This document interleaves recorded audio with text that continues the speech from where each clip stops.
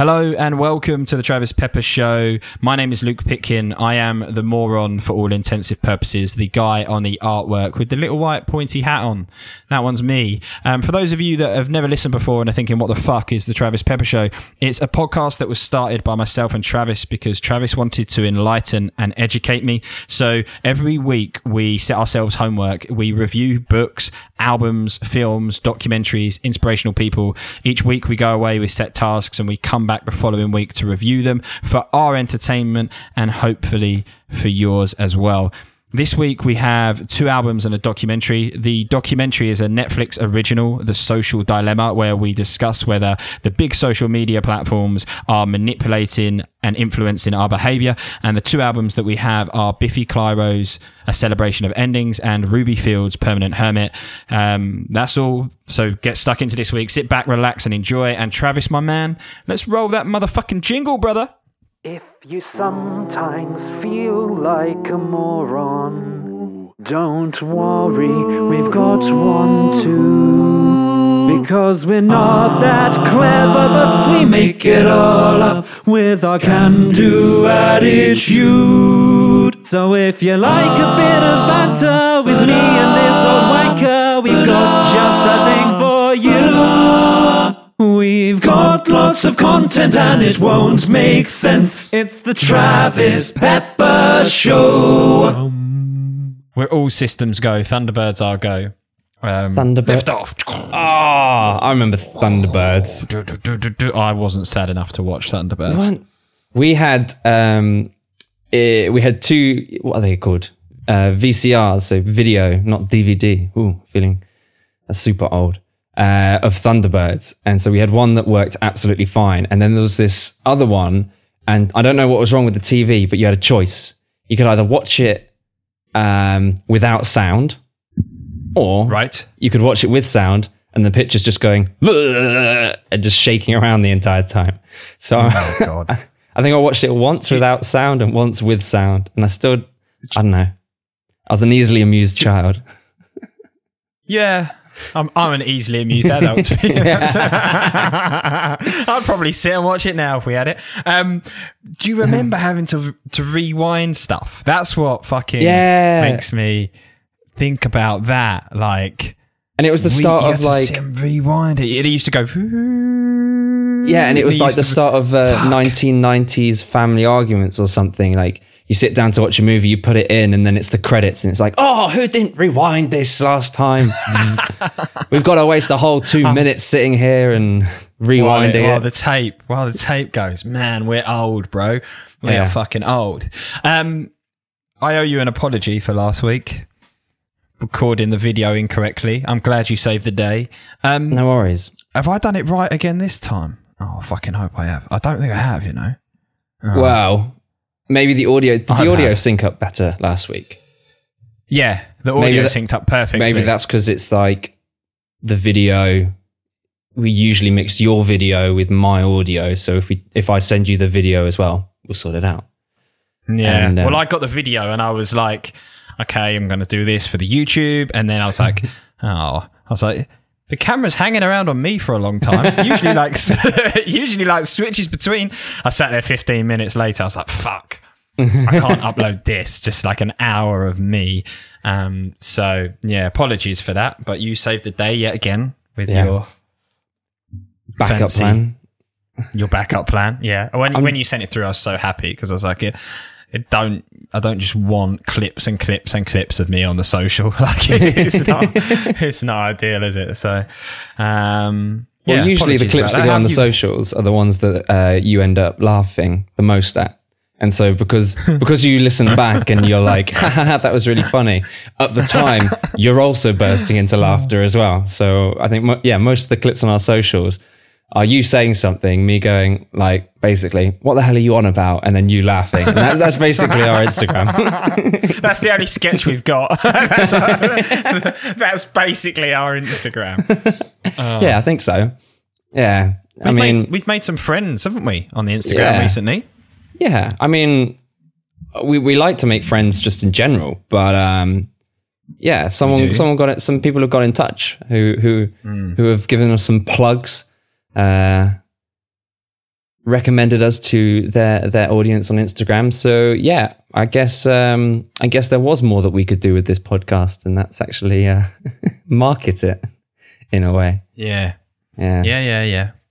So we made some friends. I've stepped up the gears recently because I was like, you have to populate your Instagram with like a few things before you go out and try and make friends. Do you know what I mean? It's I always feel like having a good person, like working out your personality before you go out and make friends in real life. Yeah. Yeah, kind of. Like sitting in front of the mirror and saying, who do I want to be? Yeah.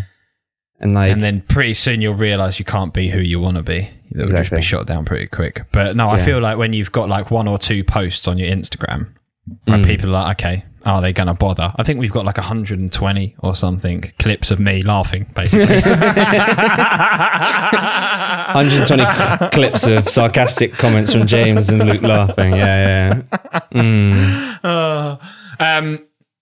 But we've been invited to that thingamajiggy. We've been invited to a like virtual networking Zoom call with other podcasters. And we're going to be so out of place. Are you going to turn up in full leopard print? I was like so hoping you were going to rock up with like your glasses on, full leopard print plaid on. Don't spoil the surprise. Yeah, no one will be listening. No one on that Zoom call will be listening, so it's fine. But you said you were going to reply because we were talking about doing Tuesday, and you haven't. You said I need to check whether I'm going rock climbing or something. Yeah. And then I never heard back from you. Well, that's because I didn't want to reply to you. Okay, fair enough. Yeah, so absolutely fair. Yeah, so that's it. So this is the end of Travis Pepper mentoring a moron because definitely not. I don't want to. Definitely not. That's the anymore. biggest lie you've ever told. I have too much fun doing this. Yeah. But I end up listening to weird recommendations and reading weird recommendations too.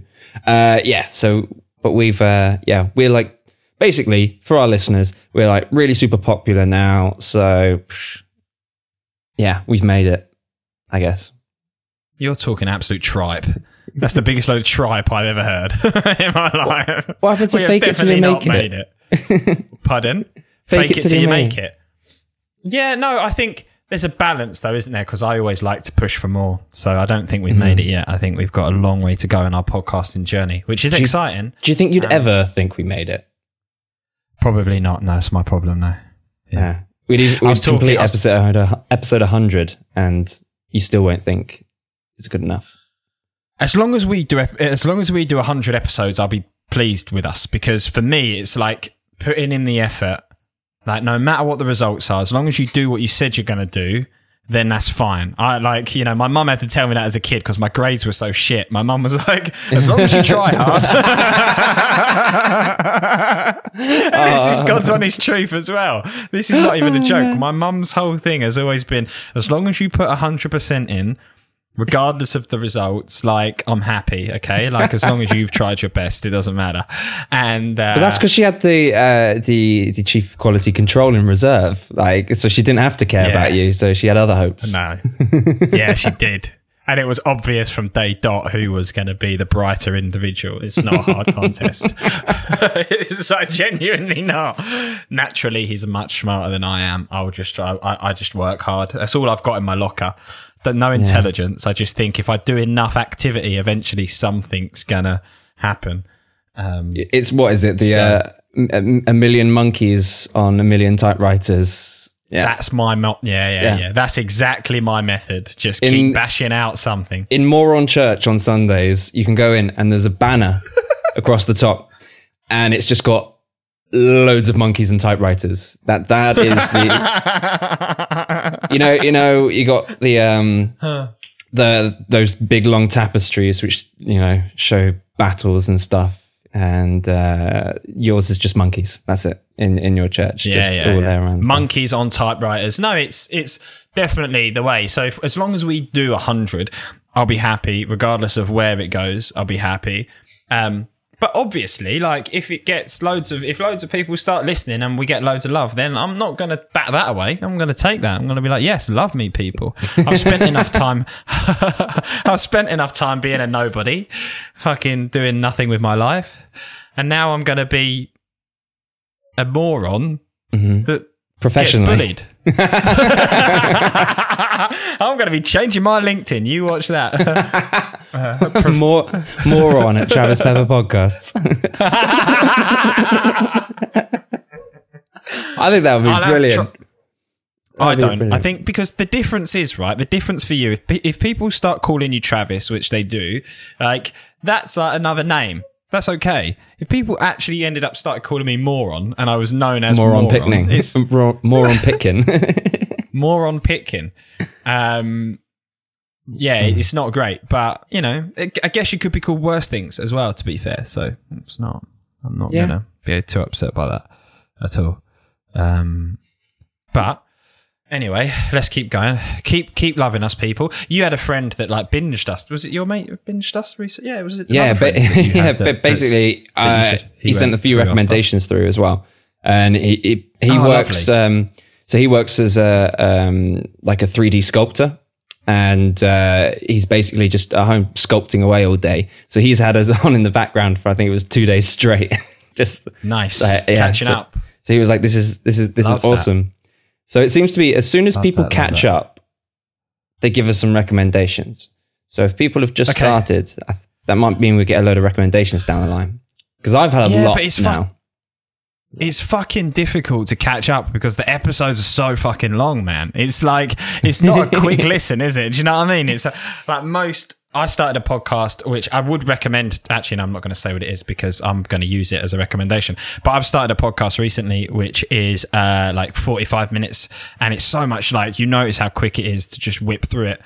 But then at the same time, I'll sit and listen to a Joe Rogan of like 2.5, 3 hours when I'm working. So it's a tough one, isn't it? It's a tough one. But if people are going to catch up, there's this like, what episode is this? 19? So there's like a day's worth of content there. Like, it's mad. Yeah, basically. Who wants to sit and listen to us for a day? Me just like struggling around with life. It's, it's a hard thing to catch up on. And as we go further and further, it's going to be really tough for people to catch up. Yeah, that's why we've now started introducing the podcast, so people can tune in on the later episode and not be like, "What the fuck is this? What am I listening to?" Which is basically what loads of people have done previously. They've gone, "What are we listening to?" So hopefully that makes sense. Yeah, I think we've covered off all bases because we've replaced episode 1 and then we've also now got these intros coming in. Like, mate, we are as professional as it comes. Stop us now. Like, we've got all the bases covered. Eat your heart out, Joe Rogan. Eat your heart out, Joe Rogan. I went rock climbing this weekend. Oh, did you? Yeah. Oh, well, this is annoying. That's cool, isn't it? Because why? I was meant to go rock climbing multiple times last week, and we had a little heat wave, and basically the first time I was meant to go, the person texts me and goes, "Oh, it's a bit warm, is it? I don't really want to be, do we really want to be inside climbing at this time?" And I kind of went, "Yeah, I do. What? Why not?" You like it? Yeah, because I like it. And so then they were like, I went, "Okay, what do you suggest we do otherwise?" And so they suggested something else, and I was like, "It's fine." The next day I'm going rock climbing as well. And then those friends message me and go, "Yeah, mate, it's a bit warm on Wednesday, so why don't we just chill out in the garden?" And it's just like, I think people just don't want me to exercise. This is my current theory. I think, they just want to hold me back. Do you find it super exercise? I wouldn't say it's like super duper exercise. I'd say it's more technique than exercise. I think it depends what you're doing. What did you do, like top rope with a rope, or did you just do bouldering, or what was it you did? No, we just did bouldering. Yeah, that's more technical. And it was anyway. Yeah. It was technical, and that's one thing that did like get me because I went with the chief of quality control and I went with Shelfed. So we went as a little 3, and the walls are like, I don't know what, like 20 feet. They're cut 20 feet max, maybe max, 20 feet in height. Yeah, they're like, you know what I mean? And you climb it without a rope and you get in there and then you do the first ones and then obviously it's all like different grades, isn't it? So it's like the easy ones. So like got the easy ones done and then it gets harder, man, and it gets fucking tough. It gets real tough real quick. Yeah. You kind of end up being like, I was knackered within about an hour. Well, I say knackered, my hands and my fingers just had enough by an hour and a half. Obviously I'm not built for, I've not done any of that before. Exactly. So my little fingers hurt. your petty pinkies. Yes. Yeah. So they hurt, but my brother was like, he was making me laugh because he was like, you have to do twice as much work as him. Well, first of all, right, this shows you how much faith he's got in me. This was a genuine piece of advice, right? He said, wear some shorts that your bollocks won't fall out of. That was the first thing that he said. So, I was like, and you went, dude, no. My bollocks shall be free. They need to be free, one smaller than the other, so you've got to have them loose for balance. I did genuinely, this was the thing. I was like, who are you to say that to me? Like, come on, give me some credit. Like, and he was like, dude, you've done it before. And I was like, oh yeah. What? And I completely forgot that I'd been in a situation before. It's not that interesting a story, to be fair. And it's why do we talk about my testicles every week as well? This needs to stop. Yeah, that's true. And he brought it up. But no, I did have an incident once at the gym where I was wearing shorts, like little runner shorts, and I didn't have any pants with me, and I just thought I'd be fine. Like they had like a little netting in them. And I went to the squat rack and I was like, this will be fine. This will be fine.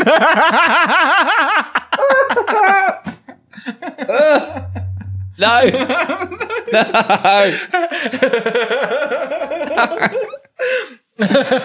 And Tweedledum and Tweedledee popped out to say hi. The long and short of it is, I did. I don't want to know how long or short it is. Just move on. That's the story. But I was like, it's not going to be okay. So my brother reminded me of that this weekend, that actually, it is a sensible thing to suggest that I wear shorts that my testicles can't fall out of. And I did wear shorts that they couldn't. But he was also saying that... Round of applause. Well, fucking done. Jeez.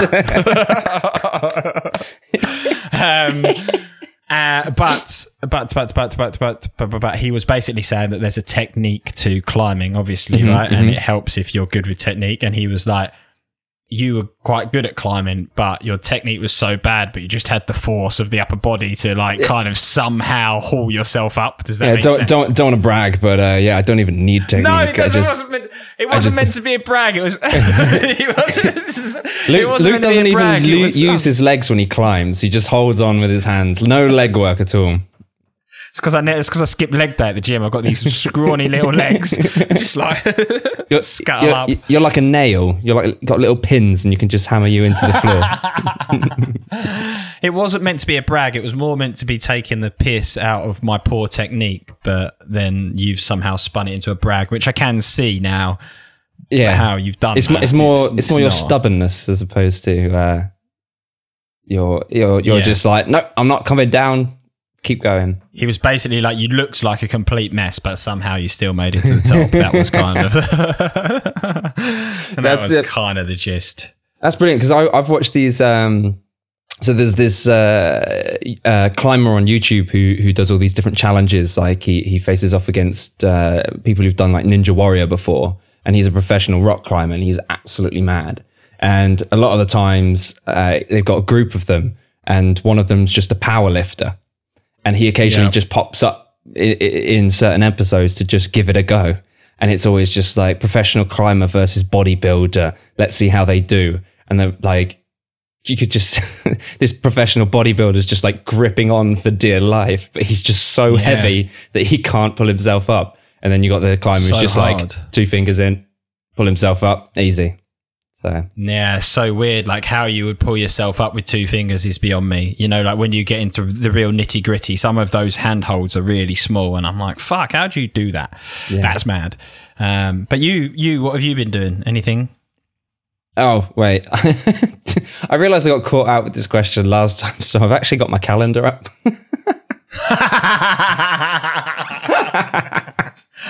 Just because I was like, let's have a look at my calendar. So I brought it up and then I looked at it and it's literally got all of the rock climbing events that I just didn't do last week in there. Apart from I had a little German exam on Friday where they assessed. What's her name? Exam. Yeah. That's sorry. It's German for that was co. It's the German version of Samantha. Yeah. Anyway, silence. Silence for longer than there should be. Yeah. That was bad jokes on both I was going to see how long we'd leave it. Oh dear. Anyway, carry on. Yeah. So I did it. I got a little phone call and they tested my German to see, because I'm going to start my lessons again soon. And they needed to see how good I was. And they went, "Oh, we think you could be at this level, but we recommend you do a bit of catch up beforehand." And I was like, what do you mean? And they went, "Well, you got a lot of that level right, but you also got a lot of the level before wrong. So I'm quite inconsistent, apparently." So I was like, you know what? Fair enough. So looking forward to starting those again. And then we'll just start doing the podcast in German. Easily done. Oh, God. Can you imagine? We don't have many German listeners, do we? We've got a couple.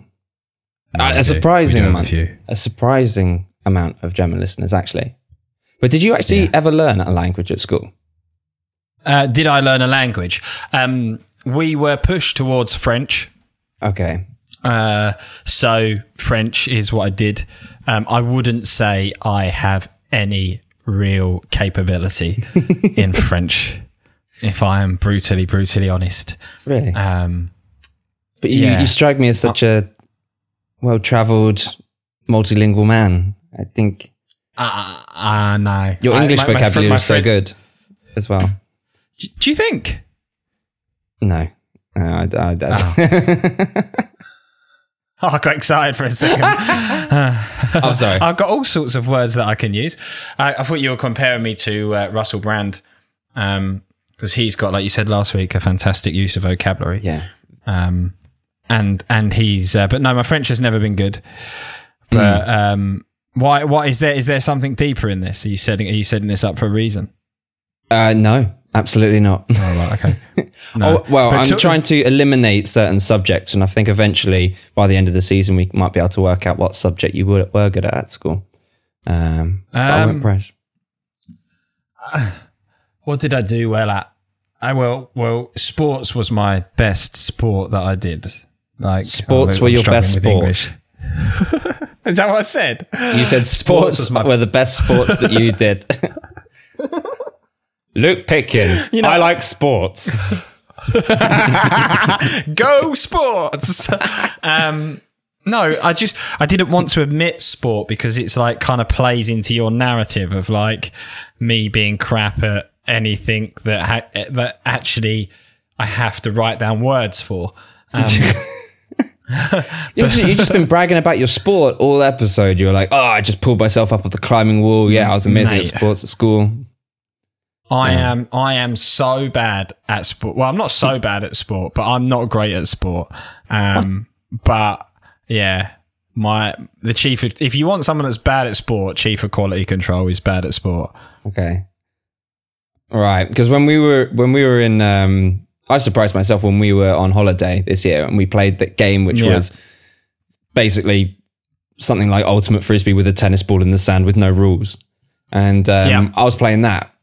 And I was catching all of these. I was succeeding at all of these catches. You was catching the ball, was you? I was catching the ball, and I was there going like, "I've never been good at catching.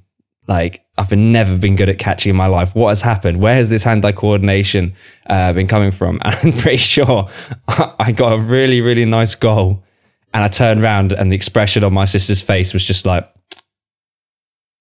"Did not expect that." This is not in character for this guy. But You get the same kind of reaction that I would get if I walked into Dungeons and Dragons with your friends. I knew all the rules. I'd get Yeah, that same. And there are rules to that game? yeah.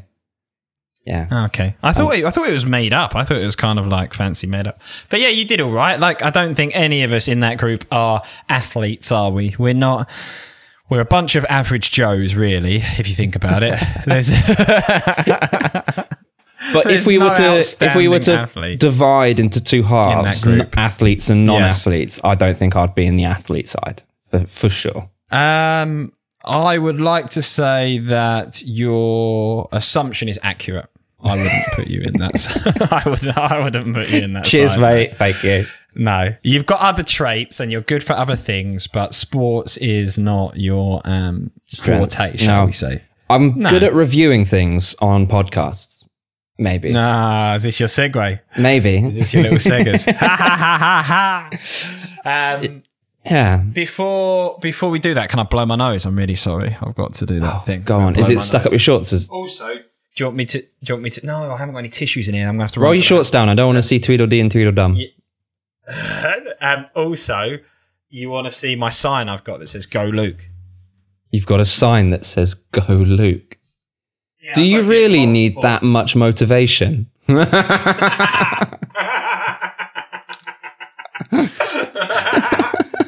Luke, go Luke, go Luke. He's got a sign. I'm assuming this is your mate. This is your mate with David Bowie makeup. And you. Yeah, I'm going to leave that there for you to look at whilst I go and quickly get a tissue. Oh my gosh. He's got a sign that says "Go Luke" with his mate with the David Bowie lightning bolt across his face. I don't know if this is a sign that's meant to be encouraging Luke or just telling him to go away. I don't know. Like the kind of sign that you'd have as a neighbor when Luke's being particularly annoying. You could just wave this above the fence instead, and try and get rid of him. Yeah, but Luke's good for some things because this sign isn't as good conversation, I guess. But at least he didn't stand up with a snotty tissue shoved up his shorts leg as well. That was a bit weird last week, if I'm perfectly honest. Last week, what did we do last week? Last week we reviewed two things. I think it was Russell Brandon Conspiracy. And this week we've got a leftover that we were meant to do last week. So we've got three things. We've got two albums. And we've got... Just thinking, do you reckon that I can do the rest of the podcast with the sign behind me? I was just describing how much better looking it was, but... What? See, that's Josh. And Josh is the tall, dark and handsome one of the group. I thought you were going to say he's the one that could tuck his penis inside himself and then you just out him right now on YouTube. Give away the identity. No. That's not Tucker. I call him Turkish Bin Man. He's the Turkish Bin Man. He came to my birthday party. You've met him before. Yeah, I think I remember. He came to my birthday party. You've definitely met him. Fair enough. I was just telling people what we will be reviewing this week. So we got two albums, and we also have a documentary, a Netflix original. Yes. Yeah. So, should we say just what these all are, actually, before we go ahead? So the documentary is from Netflix, and this is the social media dilemma. Okay. We've got two albums, one by from our random Australian guy, which is Ruby Fields with Permanent Hermit, and the other one is Biffy Clyro. And what's the album name? The album name is A Celebration of Endings. Yeah, okay. Not an unfortunate. What were you going to say? An unfortunate scene of events. No, I knew it was the album by Lemony Snicket. Yeah. I knew it was endings, and I knew it wasn't happy because I've called it a happy ending, and it wasn't that, so I was going with unfortunate instead of happy, but it's a celebration of endings, correct? Yeah. Which one are we going to go for first? I wouldn't have been surprised if you called it Pork Scratchings, to be honest. So Biffy Clyro Pork Scratchings. Oh dear. So also, do we want you said the social... You said the social media dilemma. I've got it as the social dilemma. I don't know if it makes much I got confused because I had the German title, which was something social media. So I was like, on the English Netflix, it's the social dilemma. Cool. Yeah, because I was just like, am I right? I've seen this advertised. It's got a div. So it wasn't just like a word for word translation. It was they changed the title phrasing as well. So I was just like, I really hope I'm watching the right thing. Right thing. But we'll find out. Cool. What are we going to go for first then?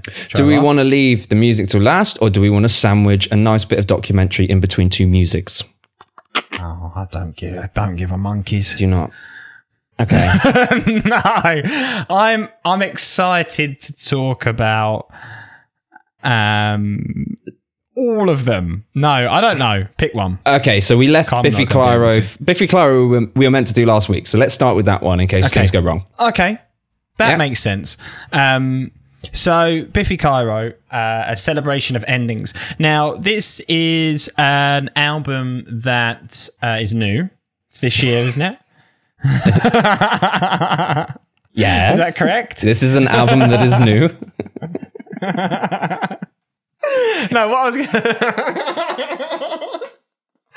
was going to say was that I've not really kept an eye on these guys since 2010. Neither. When they did only Revelations. Was it only Revelations? Revolutions? Yeah, and they smashed onto like the MTV Kerrang and all of that with only Revelations. And then they just... I've seen them on like festival lineups as the headliner. And I'm just like, oh yeah, Biffy Clyro. I remember them. I didn't realize they were still releasing stuff. And missed them every now and then. Well, I didn't realise they were, but then when you look, they've actually been releasing stuff the whole way through, haven't they? So they've got other bits and pieces in there. Saw these guys at Glastonbury, actually. Oh, nice. In 2010, the year that album came out.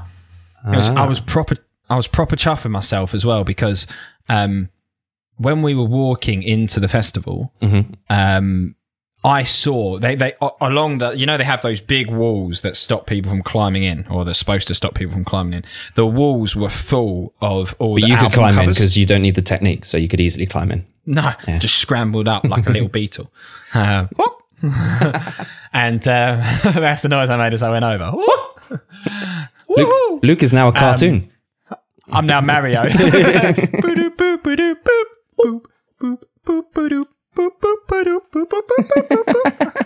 Okay, I'm now going to imagine you telling this festival story as a pixel. So this is you scrolling across the screen. So I'm walking along. Yeah, that's perfect. I'm walking along, and in the background of your pixelated screen, there is all of the different albums, and there was like Mumford & Sons and like all of them. And then I saw the Biffy Clyro one, and I was like, that's odd because I've not seen them on the lineup. I was like, that's definitely Biffy Clyro's album. And I was like, I've not seen them on the lineup.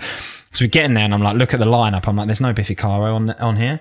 And then on like the I'm going to say it was the Sunday afternoon, there was like a special guest over on the Park stage. And I was like, this has to be them. Like, we've got to go. We've got to take a punt on it. And, we went and sat on this hill that's called like High Hill. And then people were just passing joints around. It's quite a cool little place to sit and stop. And you can see the Park stage. And I was like, yeah, let's just sit up here and chill out and watch this. Like I think we might be feeling a bit sorry for ourselves anyway. But Sunday afternoon. Yeah. All checks out. Yeah. Like we'd been there since Thursday or something. So I think we needed just a breather to start with. And then it was them. And they came on. And I can remember ringing Michael Fish. And I rang Michael Fish. Sorry, I got something caught my throat. Yeah. Michael Fish is my father. He was also at Glastonbury. So I rang Michael Fish and I was like, dude, where are you at? And he was like, oh, I'm currently watching the Scissor Sisters. I was like, no. I was like, get your ass over here. Fuck the Scissor Sisters. And he was like, where are you? We were like, here. So he came and sat with us. And nice. It was quite cool. We sat and very cool. Very cool. So all in all, I think the album. I'm not spoken about the album at all yet, have I? All in all, I think the album is crap. Moving on. No, so the other thing that I've got to just talk about this. Do you know where Biffy Clyro got their name from? Because this is something they said in an interview once where they got it, but then they've also said that it was a lie, and it's about the they were trying to think of a name, and that someone had a Cliff Richard pen, which was known as a Cliffy Biro. So they just swapped the front and last, the first letter of each word around to make Biffy Clyro. Which is that true or not? I don't know. They said it was how the name came about originally, and then they also didn't. So because I've been telling people that story for years, and I was like, this is the time I should probably fact check it, because I've just been aimlessly telling people and it might be complete and utter bollocks, and I was like, this is my chance to do it. I like how your fact check is asking 10 years later. And they did, and the story that he says is they used to think up imaginary Cliff Richard merchandise products. So they thought of things like Cliff Richard coat hangers, Cliff Richard Jesus dolls, as he's a Christian singer. And then obviously the pen, which quite rightly you said would be a Cliffy Biro, and then it became Biffy Clyro. So I thought that was cool. Anyhow, oh yeah, I've got another note as well. The one other thing that I always feel sorry for with Biffy Clyro is they experienced they've been the victims, I would say, of one of the most disrespectful acts that have ever graced the music industry, in my mind, personally. Okay. Ooh. All right. And that was when, now this really annoys me, that was when Matt Cardle, do you remember him? He sounds like an X Factor guy. He won the X Factor. Yeah. And he sang Many of Horror, and he released it. Yeah. And he called it When We Collide. And that really pissed me off. I couldn't deal with that. What? I really couldn't deal with that. Yeah. Does it not annoy you? He called it the wrong name. Yeah, he called it When We Collide. It's exactly the same song, but shitter. Like, honestly, I put it on, I went and looked it up on Spotify. It is so bad. I listened to about 30 seconds. I was like, I've been this. But he's called it When We Collide rather than Many of Horror, which just pisses me off, because if people search it, they'll never see Biffy pop up, because he just pops up on the search. Oh, wow. That's even more annoying. But maybe they, that's what I'm saying, but maybe they wouldn't want to be associated with it because it is that bad. Maybe they were just like, yeah, you can cover the song, but by hell, you're not getting the fucking name. Yeah, it's like, call it something completely different. Anyway, sorry, I know that I'm kind of... You're having a ramble, but it's all right. Into my review, and I've not actually done anything as of yet. So... North of No South is the opening track, isn't it? Right. Yep. And do you know what? This Biffy Clyro album looks fresh. Like the album artwork. Is that Shakespeare knocking about on there? That's not artwork? Shakespeare. It looks like it's Galileo. Is it? Is it Galileo, mate? If you've just plucked that out of the air and that's right, that is knowledge. Clyro. It's got some kind of historical figure who's got paint across his face. It looks cool. I like it. What I've said about the opening of North of No South is that I like the kind of opening sound that they have when the riff, the opening sound of the music. Yeah. But the bass guitar in that track, I really struggled with, because I found it really kind of like distorted and heavy. Does that make sense? Yeah. But on the whole, I thought, yeah, this is quite a good opening track. I wasn't sure, as I say, if I was on board with the bass guitar, but then I quite liked how that, like 3 minutes into the music, they kind of break the whole thing down and it becomes quite atmospheric. I felt like the whole album had a very kind of, I don't know if that's the right way to describe it, but very atmospheric, mysterious kind of sound to it. It was kind of like spacey to me, but yeah.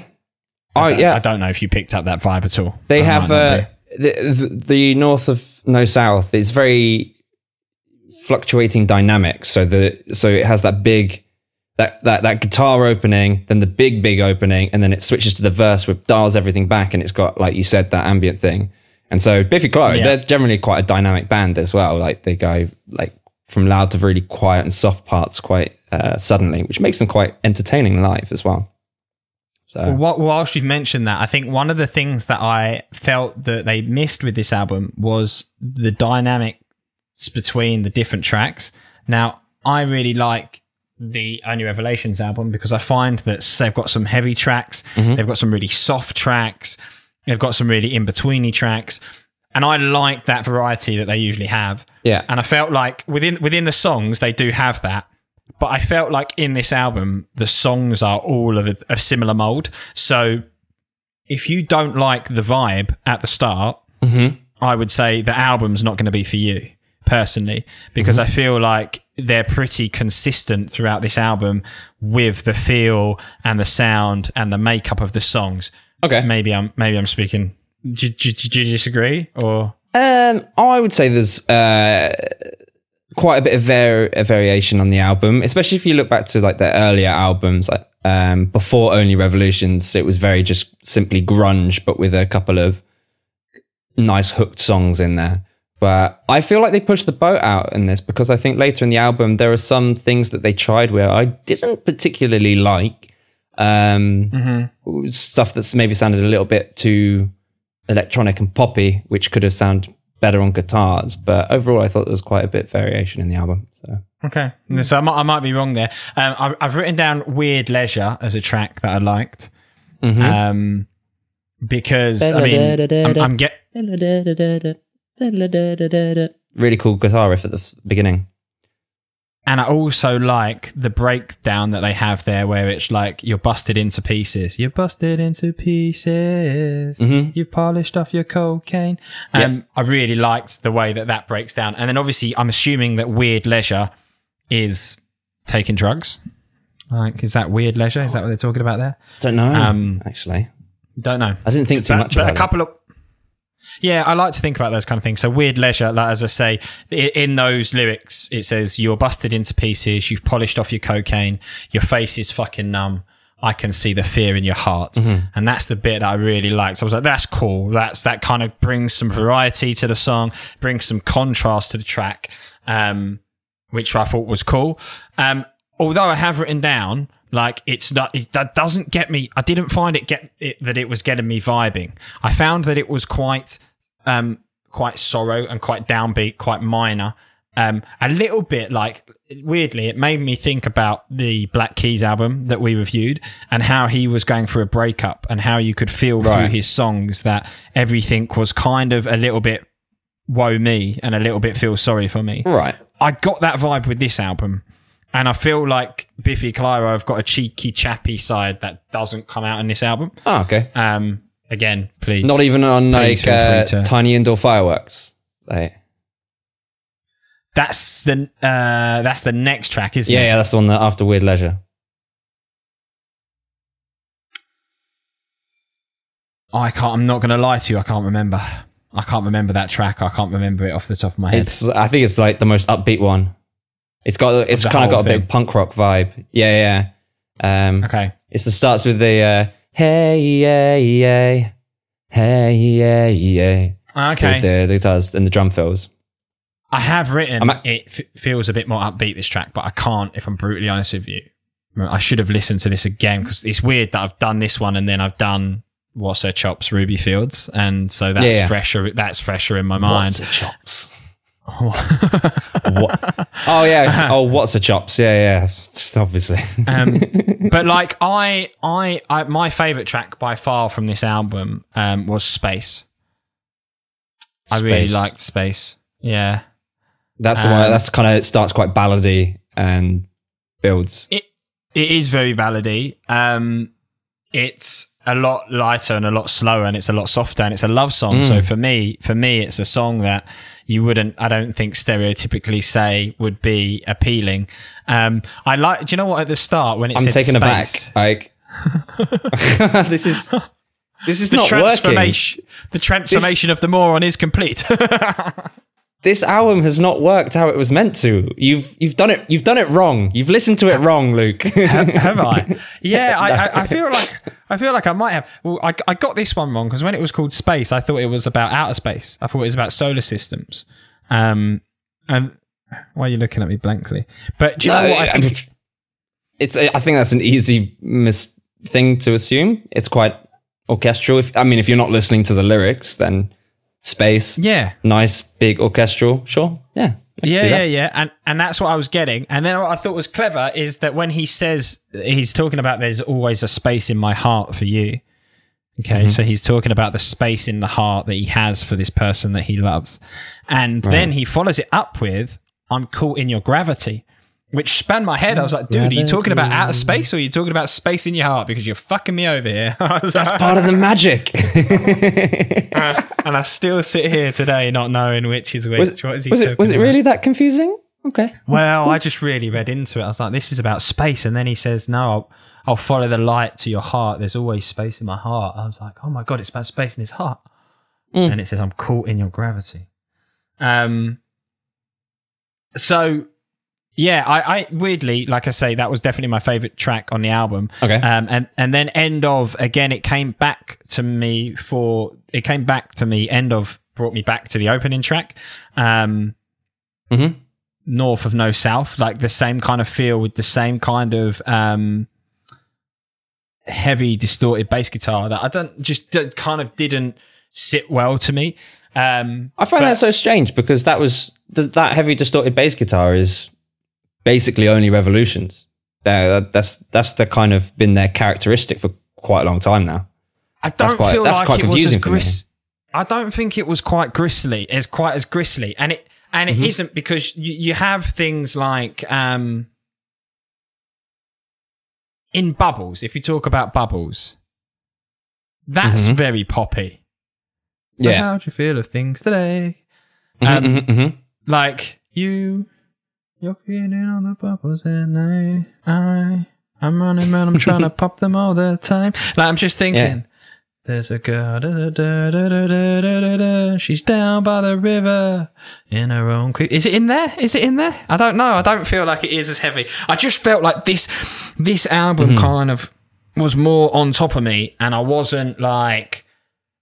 It might have been the guitars as opposed to the bass, but like how it's mixed together. Because I did find the guitars were a bit more gnarly than like. I plugged in my speakers and I thought my speakers were broken on one of the tracks, so I had to double check on another. That is such a good description. I thought that is so good. What you've said there nails it. It's like the gristliness of the guitar is almost like it's like. I thought it was the bass guitar. Maybe it's the guitar, but it kind of makes you almost feel like something's popped. Yes, I agree. Okay. Do you know what I mean? Right. And that's and that's what kind of I just didn't like. And I don't know if that's the production. I don't know if that's the production. I don't know if that's the way that the guitar's been distorted. But that just didn't sit right for me. Although I did like the ending track as well. Cop Syrup. Yeah, I liked Cop Syrup at the end. That was a bit mad, that track. I like the madness, and I like the fact that it was 6 minutes and it was just a long kind of end to it. And I thought it was interesting that they'd gone for the big ending at the end rather than the big ending at the start. That's what Black Keys did. Well, you see the issue with having a big ending at the start is it means you have a very, very short album. What do you mean? If the ending is at the start. You've lost me. What are you talking about? Because you said they went for a big ending, which is at the end of the album, and you can't have an ending at the start of the album. Well, you know what I mean? Like that type of... Oh, fuck you. But do you know what? Do you know what this album did do for me? It made me have more respect for you as a human being. Okay. Why? because I don't have a lot of respect for you. No, I'm joking. I do love you. Really. Before I get any more hate mail about how much stick I give you, fucking hate you, Travis. No, I don't have. I had respect for you in the sense that this week you could have played a dead cert winner into the podcast and you could have scored a point easy. You could have picked the album that would have been a surefire step into the playlist, and you went for this album and you took a gamble, and I'm like, okay, I've got a little bit of respect for him for doing that. Like, you know, he's not as spineless and pathetic as I thought he was. So I liked that. But for me, to be honest with you, like if I go back to would I sit and put this album on again? No. Is it the worst album we've had? No. But it's not something that I would go back to, unfortunately. It just there wasn't enough in it for me to go back to it. I apologise profusely. So That's such do you know a shame. what? Yeah. I just I've been binging Biffy Clyro since the recommendation. Like everything of theirs I've liked before. I watched I listened to their live Transmit Festival in Glasgow. Bloody amazing. And then you turned me on to like a match. Is it like a match? That's a great track from Puzzles, isn't it? Yeah, really. Who's got the match? Old.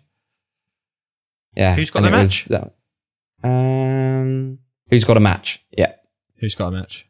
Yeah, that's a great track. That's one of my favourites. So yeah, I think Biffy Clyro are now they're a greatest hits in that band now. They've got so much good stuff like across so many albums. So interesting. I need to go back and do all of it.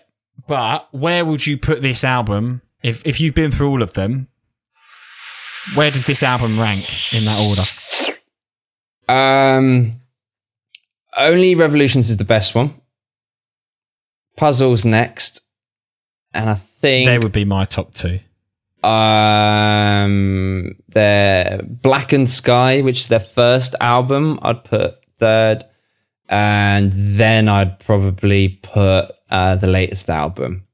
Okay, but then again, I'm still riding the high off like it being new music that I'm listening to. But that said, Ellipsis was kind of good. Maybe, I don't know.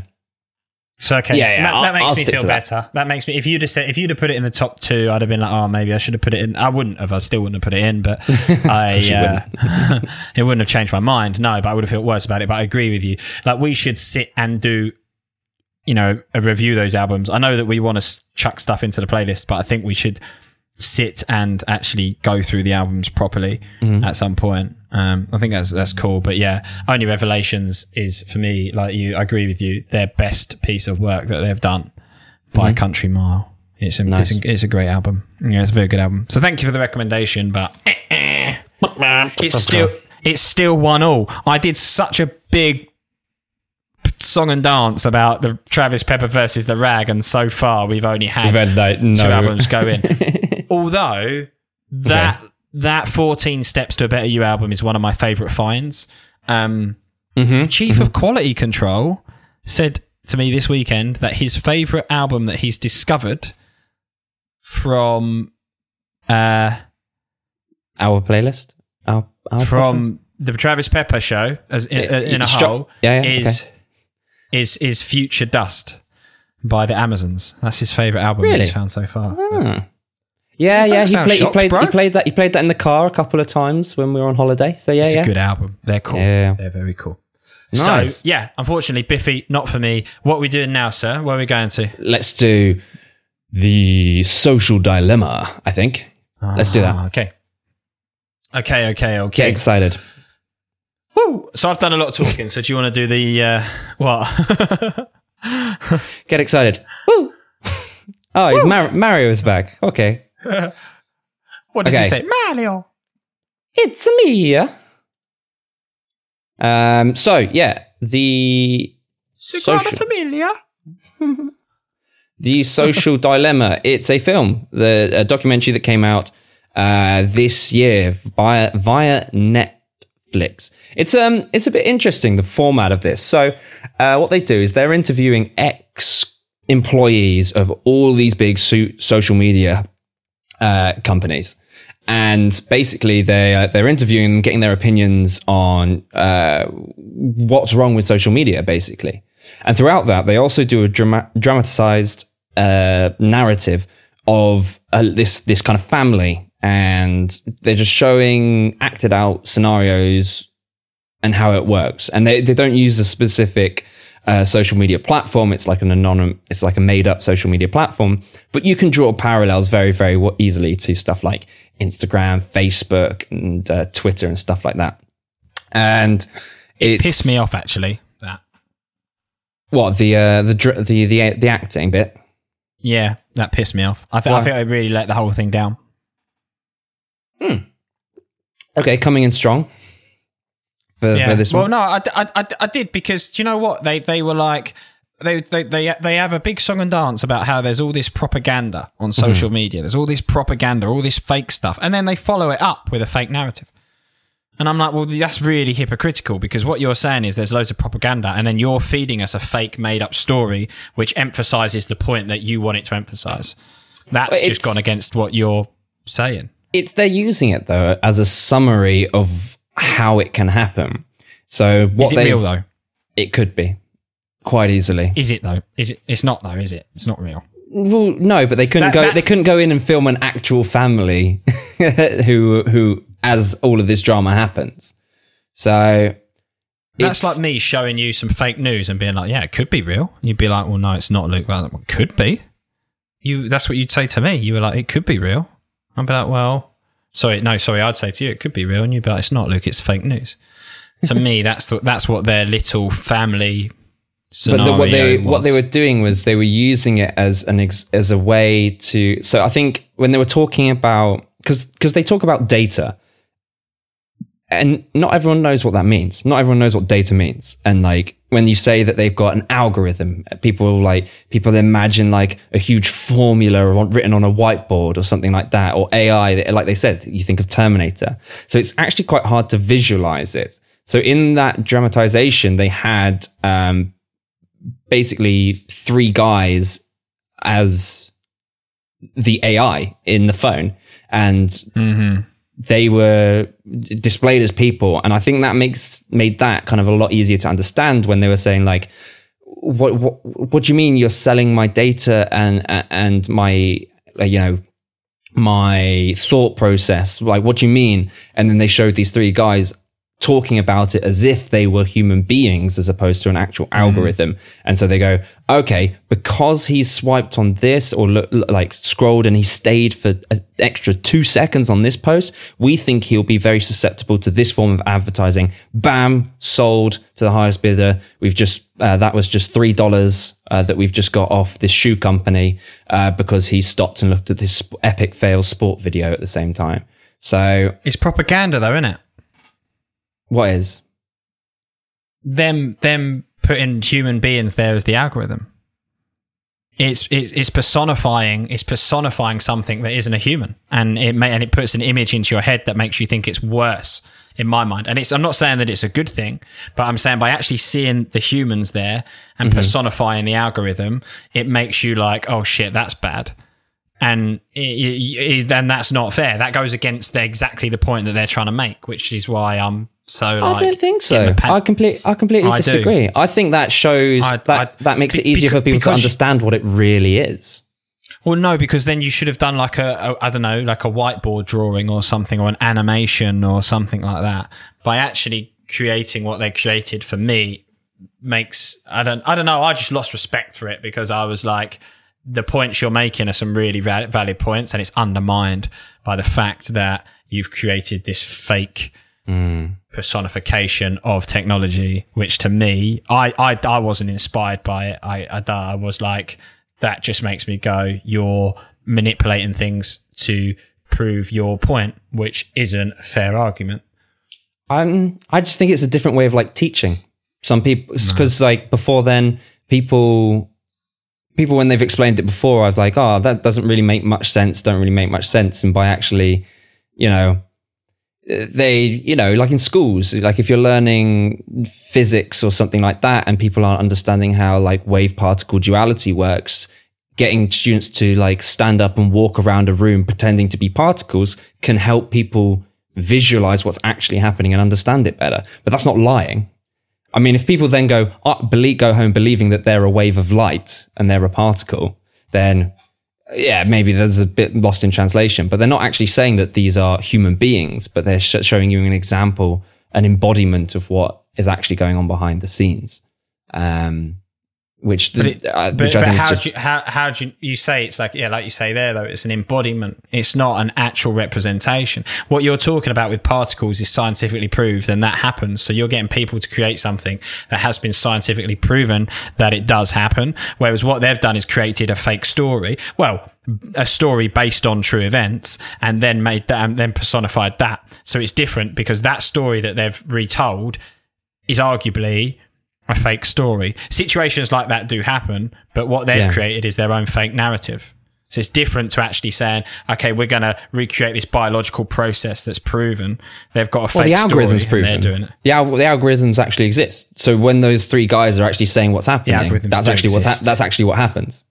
But it's not in the same way that you're all the class of 30 children that are walking around the room pretending to be a gas instead of a liquid. You know, like that's they are not a gas. You know. That's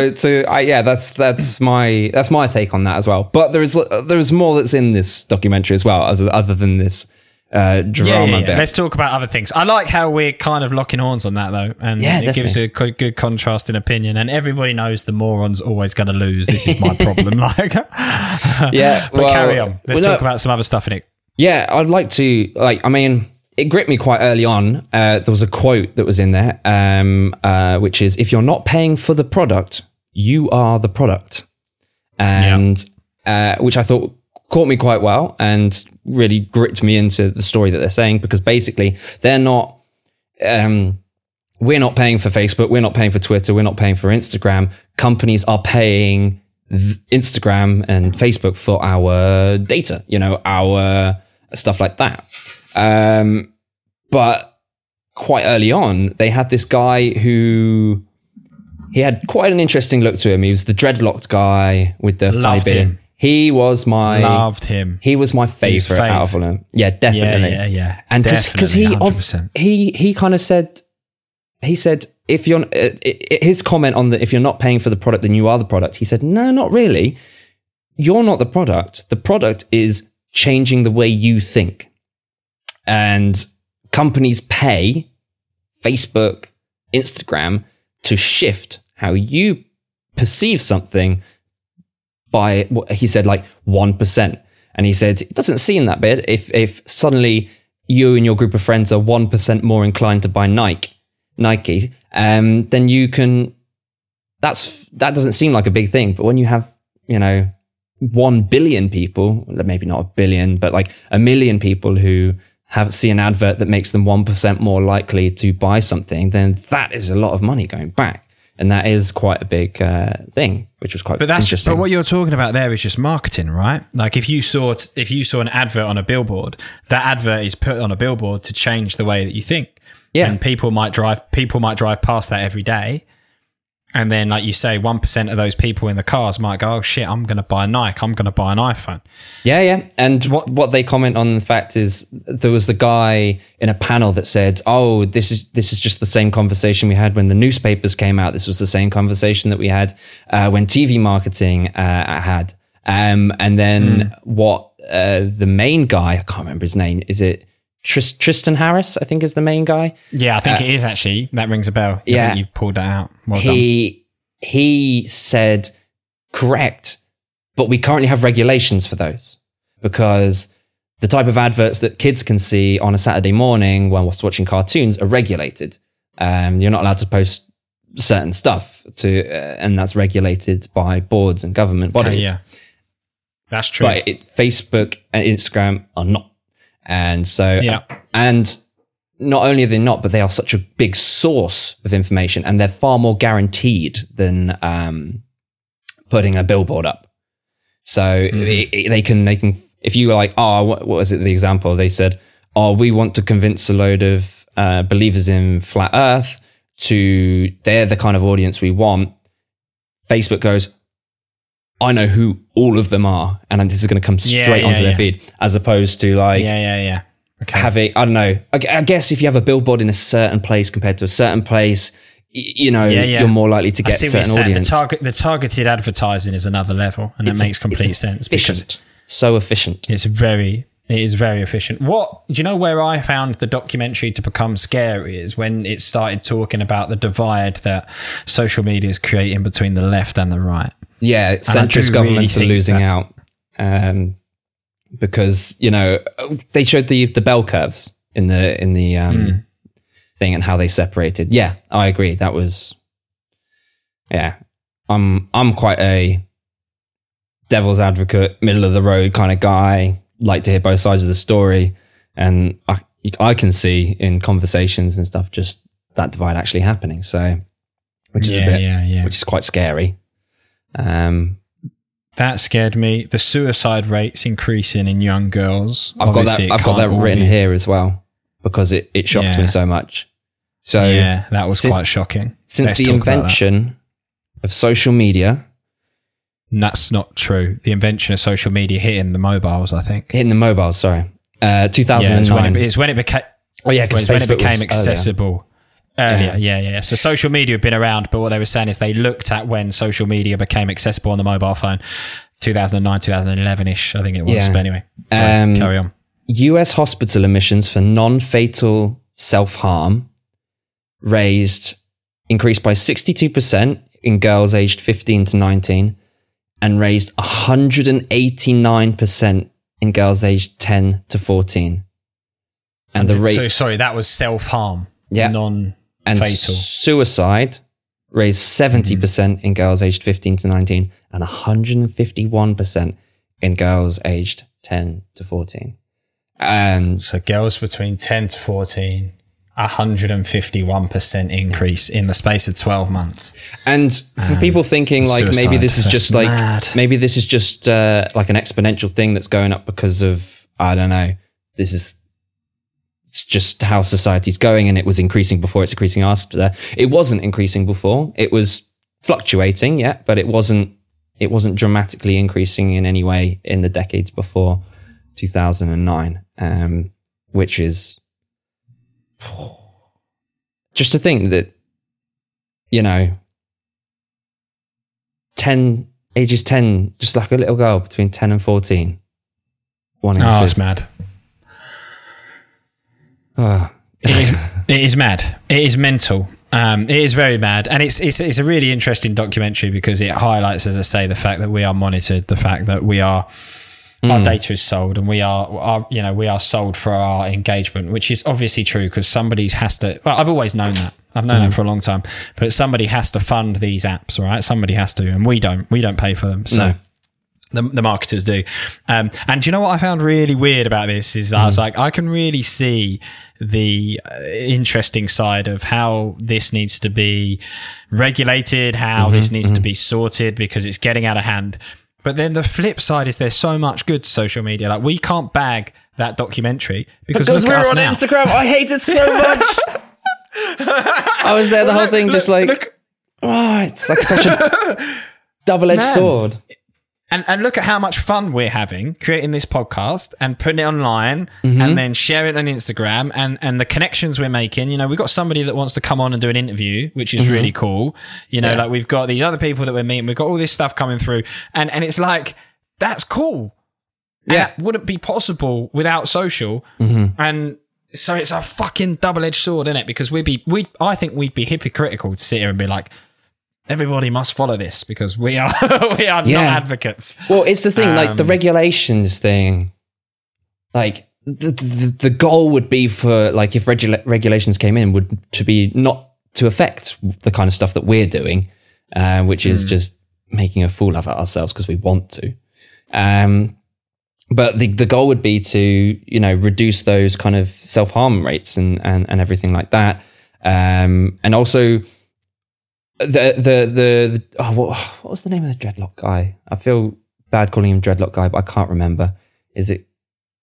I can't remember his name either. He was very cool. He released a book and he explained things so well. The way he spoke about them. So he was a standout, and also Guillaume Chaslot, the French gentleman who basically invented the YouTube recommendation algorithm.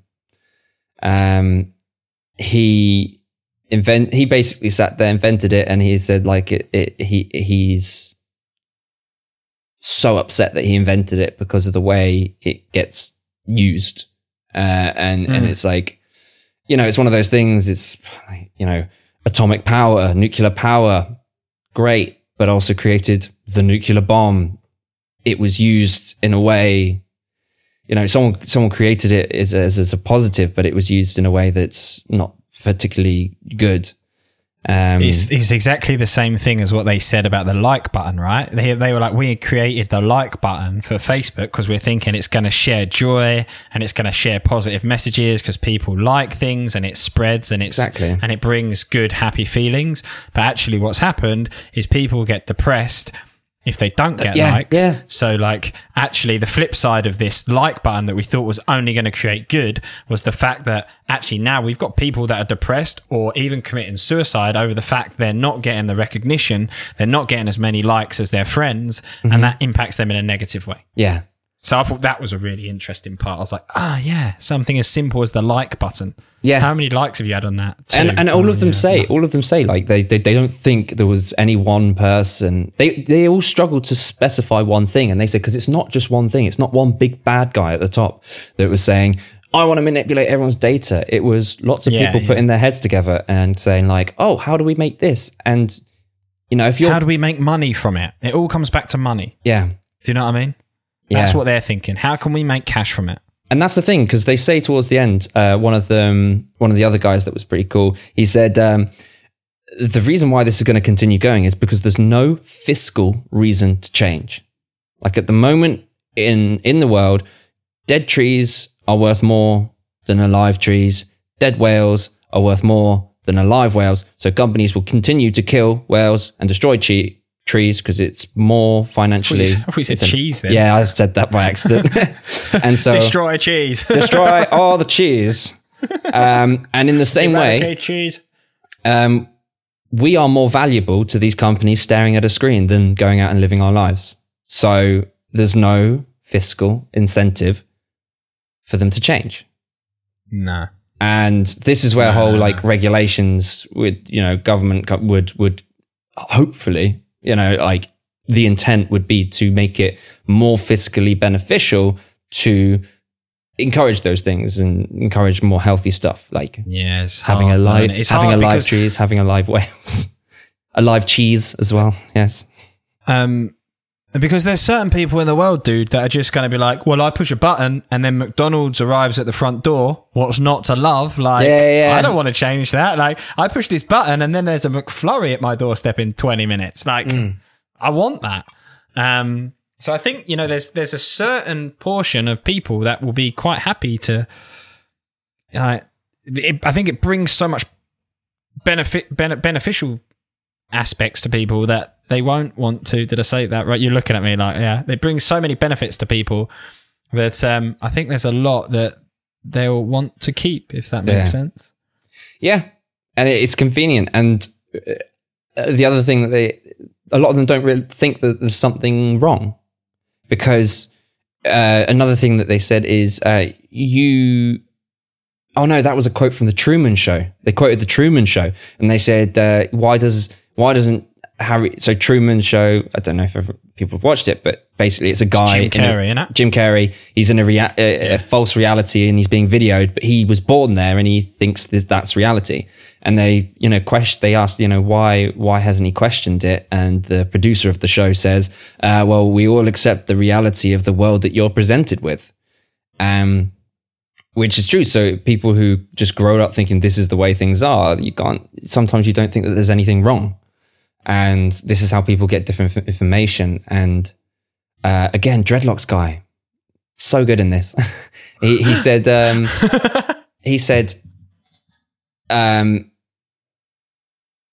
if you go on Wikipedia, we're all looking at, and we go on the same article, we're looking at the same information. The same information is there for everybody on Wikipedia.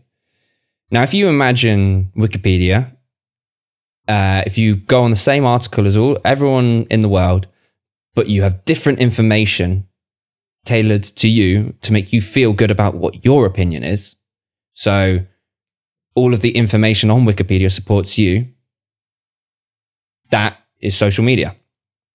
Yeah, And okay. that's a social media Yeah, feed. And I thought that was the way he phrased that, I was like, oh God. Yeah, that's true. Imagine that. We'd all be failing our university assignments if Wikipedia was different for everyone. So, yeah, I thought that was crazy. Basically, the review from Travis and the Moron is watch this documentary for the guy that has the dreadlocks. That's all. I'm just, you Dreadlock carry guy. on. I'm going to keep, I've got nothing more to say. I'm done. I just want to I pick wanna the find his name. dreadlock guy up. I'm just trying to find his name. It's Jaron Lanier. Jaron Lanier. Jaron Lanier. So watch it for Jaron Lanier. Don't watch it for any other reason. Oh, Take it there's with a some pinch of salt. great reasons to watch it. No, there's some great reasons. There is some great reasons. I think it's such a double-edged sword because I think social media brings so much good as well as so much negativity. Yeah, and I find myself being like hypocritical and stuff because when I was in my old band, I was like, if I wasn't in my band, I'd get rid of Facebook. And now I'm in a different country. I'm like, I would get rid of Facebook, but you know, it's easy for people to keep in touch and stuff. And now it's like, oh, I think I'd get rid of Instagram. But I'm plugging my podcast now. So I don't know. There's always an excuse. And dude, we wouldn't be friends if it weren't for Facebook. Facebook kept us in contact and made us connect again. Like, we wouldn't be sitting here doing this if it weren't for Facebook. There's no way I'd have bothered to find out what your number was again. Like, yeah. Basically, you only like me because I was there. Like, yeah, you were easily accessible. You walked into a pub, right? And you knew that there was a pub down the street which probably had a lot more options in. But you looked around the room and saw me and went, go on, I'll be his friend then. Yeah. Yeah. Yeah. Exactly. Oh, and you can thank all of that to Facebook. There we go. So in conclusion, thanks, Facebook. The social value. So I personally, I thought this was an amazingly structured it's very good. Documentary. Very, very good. Everyone should watch it because it's very, very, very 100%. interesting. Yeah. Definitely watch it. Yeah. Definitely watch it. But once you've watched it, don't enjoy it so much that you delete and never listen to Mentor and a Moron again. Or if you do, subscribe to us on Spotify first before you do. So you get it. Don't let it put you off the podcast. We need all of you, please. Yeah. I'm such a beg. Can you see how I pull women now? Please go out with me. Oh, babe. What are you like? I need you. I need you. That's probably why you settled for me in the pub, because that wasn't working on any of the better looking women. Yeah, that's very true. That's fair. That's very true. Do we have time for the final, or are we going to wrap it up? I think we have time for the final. I want to squeeze it. Okay. Squeeze it in. You want to squeeze it? Because okay. All right. I've got some recommendations for this week. I don't know. Okay. So, let's get flying then, because we're 115 minutes in. 150? No, we're not 115. We're 1 hour and 15. Which is... I just looked at the screen. Which is how many minutes, Luke? 115. 75. 75. I know. It's all right. Yeah, okay. Cool. So, final review of this week is Permanent Hermit by Ruby Fields. So, this was from The Rag. She's Aussie, I think. She is. You've probably done a bit more research than me on this. Yeah. She's from Sydney. She's from a place called Cronulla, which I know quite well, which is a little suburb in Sydney. Oh, nice. Nice place. Nice place. Doesn't have a train line to it though, which really pisses me off. Oh. Have to get a bus there. Oh, okay. So, well, I just checked out her biography on Spotify, and it says average chick. Yeah, and do you know what? That is a very, very good way to describe her, because she is your average chick, which I kind of like. You know, she's not a princess. She's just like a mucker. Do you know what? In a nice way though. Like, she's a mucker. Which you hear in the music as well. Like, yeah, the you style get that in of the music. it's punky, innit? She's a mucker. She's grizzly. She's like, and she started the research I did on her. She started busking when she was 13, which I thought was quite cool. Shot to fame at the age of 19 when one of her tracks went viral. I think that track's called I Want, which isn't on this album. But actually, while we mention that, this isn't an album that he's given us. Is that allowed? This is actually an EP, is it not? It's an extended play, yeah. Yeah. Is that in the rule book? Do we let that slide? Let's see how the review goes, I guess, and then we can decide at the end whether it's... So, yeah, it's an EP. It's 7 tracks. Do you know what? I quite like how digestible it is. You know, if you compare it to Frank Turner, where you've got 21 tracks of absolute, like, hanging on. This is quite nice. It's quite short and sweet. It's 25, 27 minutes or something like that. She's 22 years old. Do you know the people that I thought of straight away? Like you say, she's got that kind of, like, punky... I think she's got a punky... teenage kicks is the way I'd describe it, kind of vibe to some of her songs, and her lyrics are very Lily Allen, Kate Nash. Oh yeah, style. Okay, yeah. That's what I've got from her. I think they're because they're. I don't want to say mundane because that sounds horrible, but they're about familiar stuff. So like the first track, Dinosaurs. So she starts quite soft, and she's just talking about what happened. She's just like, oh, when I was a kid, I used to like dinosaurs. But now I'm not like that confident and I don't think about dinosaurs that much anymore. And it's a very, very simple like concept, but it was very, very endearing. And I remember listening to that song and being like, oh, okay, right. You know, I feel like we could have a chat about dinosaurs or something, you know, very, very personable. And, about halfway through the song, I was like, you know what? Because this was the first I didn't listen to or look up anything about her before I just clicked play.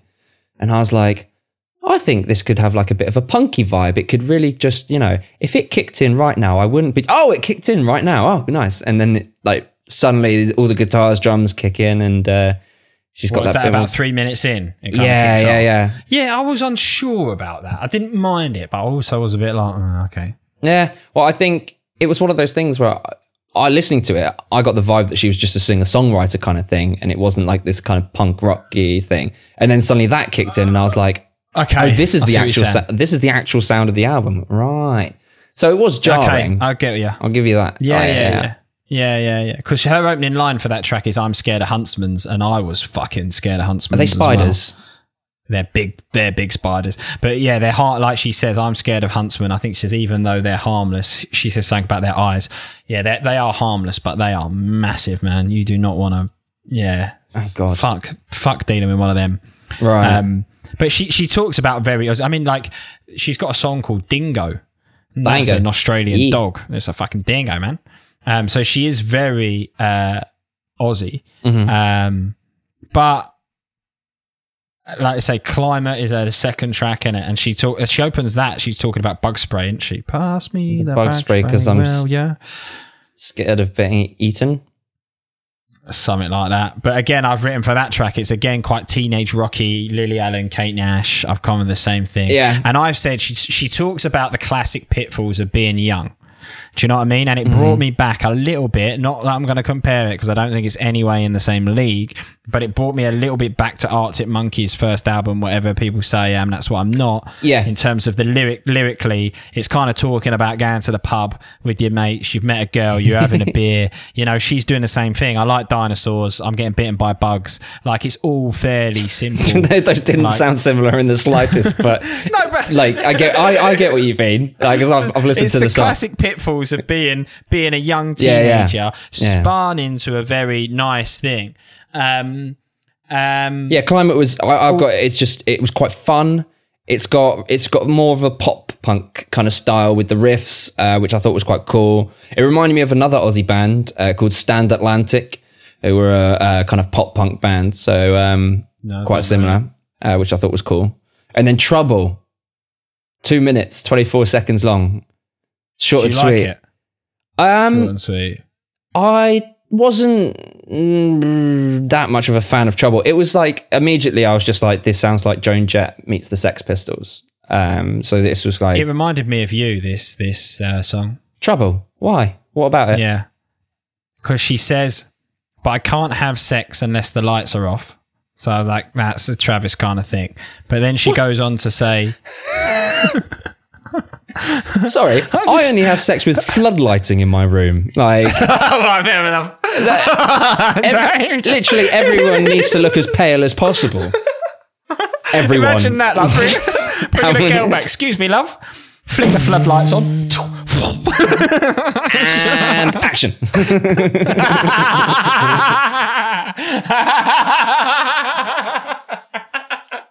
As you drop your strides and action.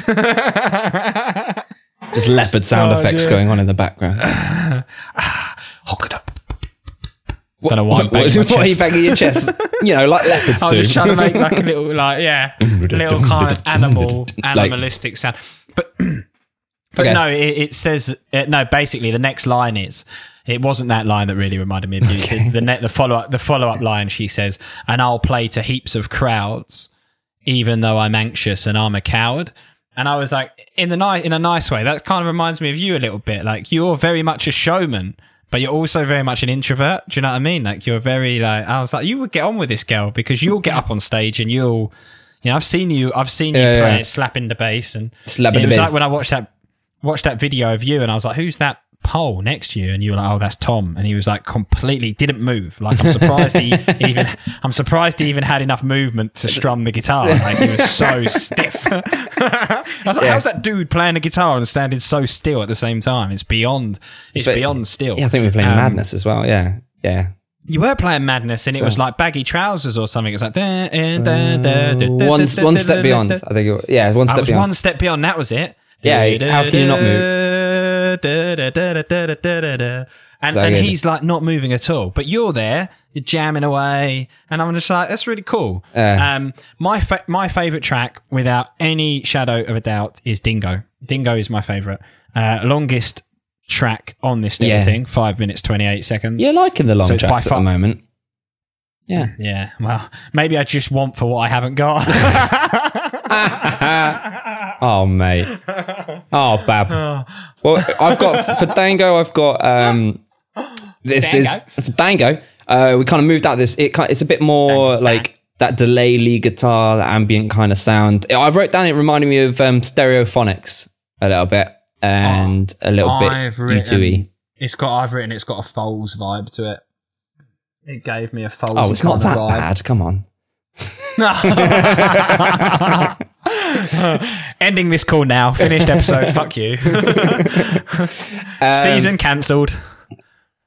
See, this is me getting you to cancel before the end. But I'm going to stick through it, even if you do disfalse. Yeah, I like Dingo. Dingo was probably my favourite, along with Dinosaurs.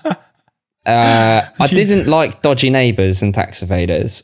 I liked the verses. Dodgy neighbours and tax evaders, dodgy neighbours and tax evaders. I love the verses. That's very on them. punky, isn't it, though? And then, the chorus was a bit like, okay. And then suddenly, I don't know, the lead singer of the Pogues comes out of nowhere and goes, rah, rah, rah, at the end. I really liked it. No, I wasn't I liked him. I really liked the Pogues. I feel like if we were all drunken in a pub and he came on and did that, I'd be like, hey, yeah, go on, mate. But like, yeah, sitting casually, with my headphones on, I was just like, all right, okay. No, I liked him. Okay. Do you know what? Sorry, I just have to quickly jump back to Dingo. There isn't anything about the song that I've written here, but it made me smile just reading this back. I've actually said I really noticed that the production is not as good on this compared to Biffy Clyro. Like the production of the album and the sound is actually very, very poor.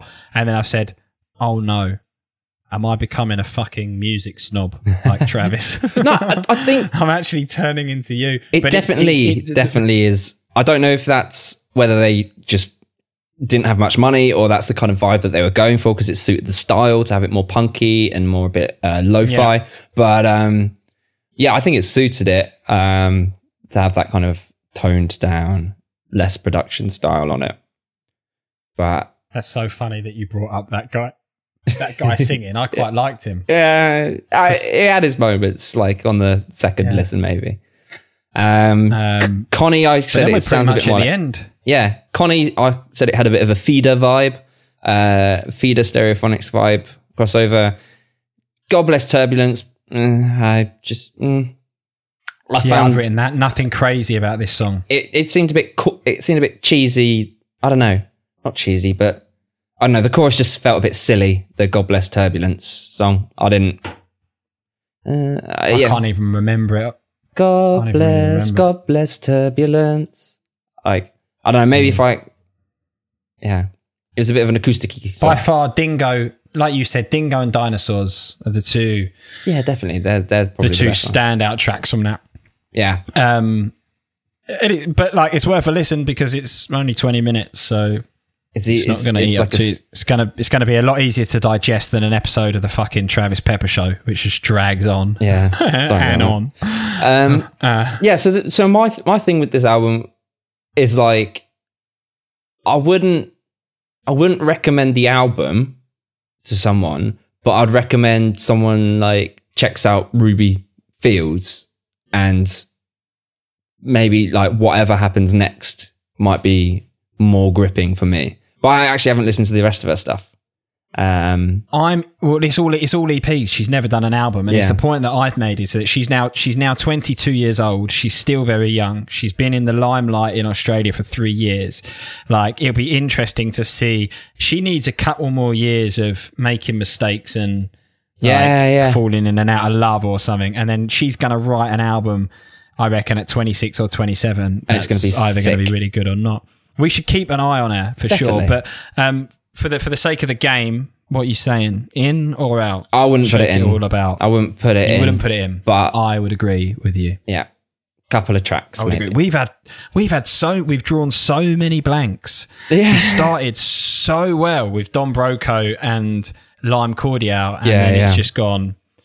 And then it went Black Key, and it went Frank Turner, Yeah. Black Keys, Biffy Clyro, and then now Ruby Fields. God, we're so rude.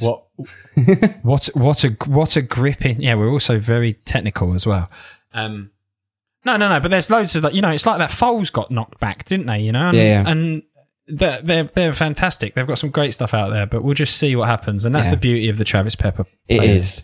My man. And the beauty is that we get to do recommendations every week. So for next week, we've got the book Shoe Dog already. You're going to get through that. Yeah. You're going to be ready. I'll be ready for next week. Okay, cool. Love that. And what else? Oh, so we need 2 more recommendations. So I've got a documentary. Well, one of them needs to be your album, doesn't it? Okay, because right. technically it's your week in Travis Pepper versus the Rag. Okay. Because last week should have been Biffy, this week should have been Ruby, so we're back to you for music. So if you want to do music and documentary for next week, that's cool. Okay. So a lot of people have recommended me this documentary. It is, I'm assuming you'll be able to watch it. It's David Attenborough's Extinction: The Facts. Have you seen anything about this? David Attenborough, Extincting the Facts. Extinction: The Facts. And it's BBC One. It's got a comma in there. Yeah. Extinction. The Facts. Extinction, the Facts. I can send you a link if you're struggling. But it's a short one, just an hour documentary. It's on BBC iPlayer. Yep. I've got 11 months left to watch it. Is that enough time? Just about. But I'd really appreciate it if you did it within the next 7 days. Oh, he's not looking bad in his little photo, is he? Yeah. How old is he? He's doing so 80, well. What's he on? 'Cause He's I on want some of Nature, that. mate. Nature. He's 94. Yeah, he looks so good for 94. Fuck, man. If he 94. was walking around an old people's home looking like that, the ladies in there would be going absolutely apeshit for him. Yeah. And He the staff looks will be like a like, you're taking the specimen. cheek. Like, no reason either. He looks like a specimen to say he's 94. No. He must be on Botox. Geezer's not got a wrinkle in his head. He must be. He's just loving life. He looks incredible. Yeah, so Extinction: The Facts. I haven't seen it. This has been recommended by quite a few people, and so we're gonna. I think we should watch that. I've got another documentary that we'll do another time from another one of our mates, And album. Okay, so I'm gonna do another little genre jump, I think. I'm torn between two bands at the moment because Rag pointed out that there are no Female women singers in our playlist.